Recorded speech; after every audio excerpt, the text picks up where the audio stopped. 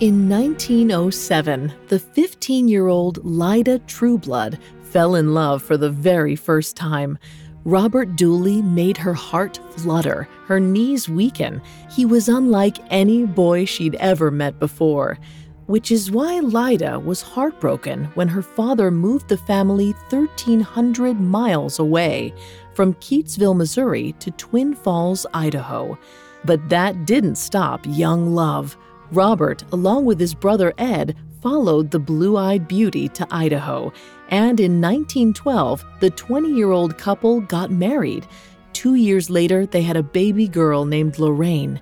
It seemed like happily ever after for the fairy tale romance, until tragedy struck in 1915. Lorraine died suddenly. Bad water from a well, the doctors claimed. Within a few months, Robert's brother Ed passed away as well, a victim of food poisoning. And by the end of the year, Lyda lost her husband to typhoid as well. Now, all Lyda had was the money these men left behind. By today's measure, about $53,000 worth of life insurance policies. But she also had one very dangerous secret. Food poisoning and typhoid fever were not the cause of death after all. Lyda Trueblood was.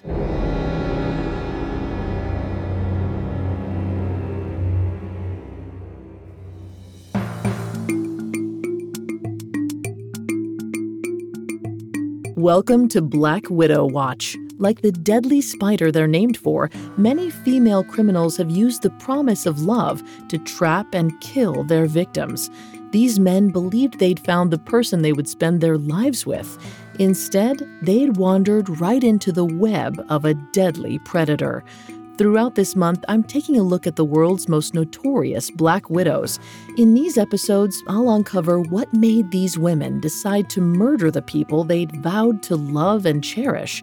We'll detail the specific methods they used to carry out these ends. And finally, we'll explore what made their respective prey susceptible to the charms of a predator in disguise.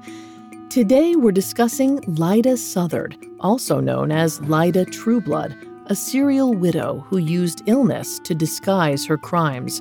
Lyda convinced her lovers to take out a life insurance policy just before meeting their fate at her hands. More on Lyda Southard after this. Hi, I'm Daniel, founder of Pretty Litter. Cats and cat owners deserve better than any old-fashioned litter. That's why I teamed up with scientists and veterinarians to create Pretty Litter. Its innovative crystal formula has superior odor control and weighs up to 80% less than clay litter. Pretty Litter even monitors health by changing colors to help detect early signs of potential illness. It's the world's smartest kitty litter. Go to prettylitter.com and use code SPOTIFY for 20% off your first order and a free cat toy. Terms and conditions apply. See site for details. Now back to our Black Widow. After the loss of her husband, brother-in-law, and daughter, 26-year-old Lyda buried her grief in new love. In 1917, she took an interest in a local Twin Falls waiter named William McAfee. Her petite figure and delicate features helped to seduce the man, and within months, the couple was married. They then decided to relocate to Montana. There, Lyda convinced McAfee to take out a $5,000 life insurance policy, worth over $100,000 today. McAfee had no reason to argue and declared his new bride the beneficiary.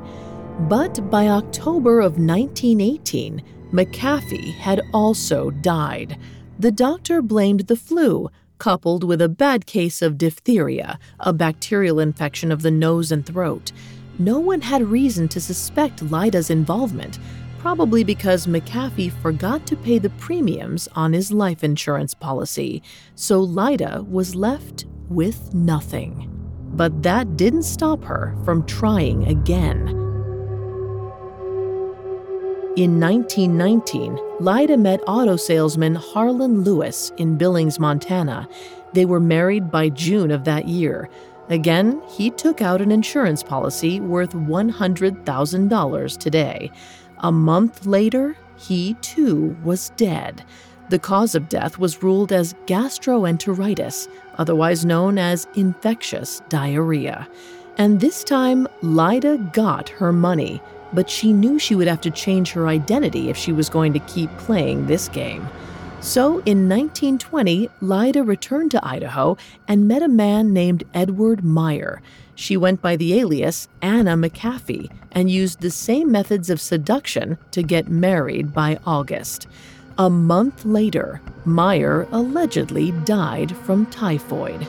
But when Lyda contacted the insurance company about her money, she was rejected for reasons unknown, and Anna McAfee simply disappeared. But Lyda's fatal marriages hadn't gone completely undetected. A Twin Falls detective by the name of Virgil Ormsby began looking into Lyda's string of dead husbands. He found that all of her grooms had died under mysterious circumstances shortly after establishing their insurance policies. It couldn't be a coincidence. Ormsby found that after William McAfee, Lyda's second husband, had died, she sold the house and moved, but she left behind a large bundle of fly trap paper which was known to contain arsenic, and the poison could easily be removed if it was soaked in water. Ormsby ordered that each of her husband's bodies be exhumed and tested for arsenic. Lyda had poisoned each one. With medical knowledge still underdeveloped in the early 1900s, Lyda's poisonings had been mistaken for natural causes. But while Ormsby built his case, Lyda had already moved on to her next victim. In May of 1921, Lyda was living with a Navy chief officer stationed in Hawaii's Pearl Harbor, a man named Paul Southard. The couple had been married in November of the previous year, but unlike the others, Southard refused to take out an insurance policy. He had government coverage and didn't see the point. Southard's stubbornness saved his life. By June of 1921, Lyda was arrested and brought back to Idaho to stand trial for her convictions. She was found guilty of second-degree murder and was given 10 years to life. But a decade later, Lyda escaped prison with the help of two new men who had fallen under her spell. One was a prison guard, and the other an ex-con who acted as her pen pal turned getaway driver. Lyda was free for 15 months before she was caught and returned to prison. She was finally released in 1941 by the governor of Idaho. Ultimately, he believed she would just find another man who would continue to set her free. In 1958, Lyda Southard died of a heart attack at the age of 66. She was completely alone, without love, and unable to bring any of that money with her into the afterlife.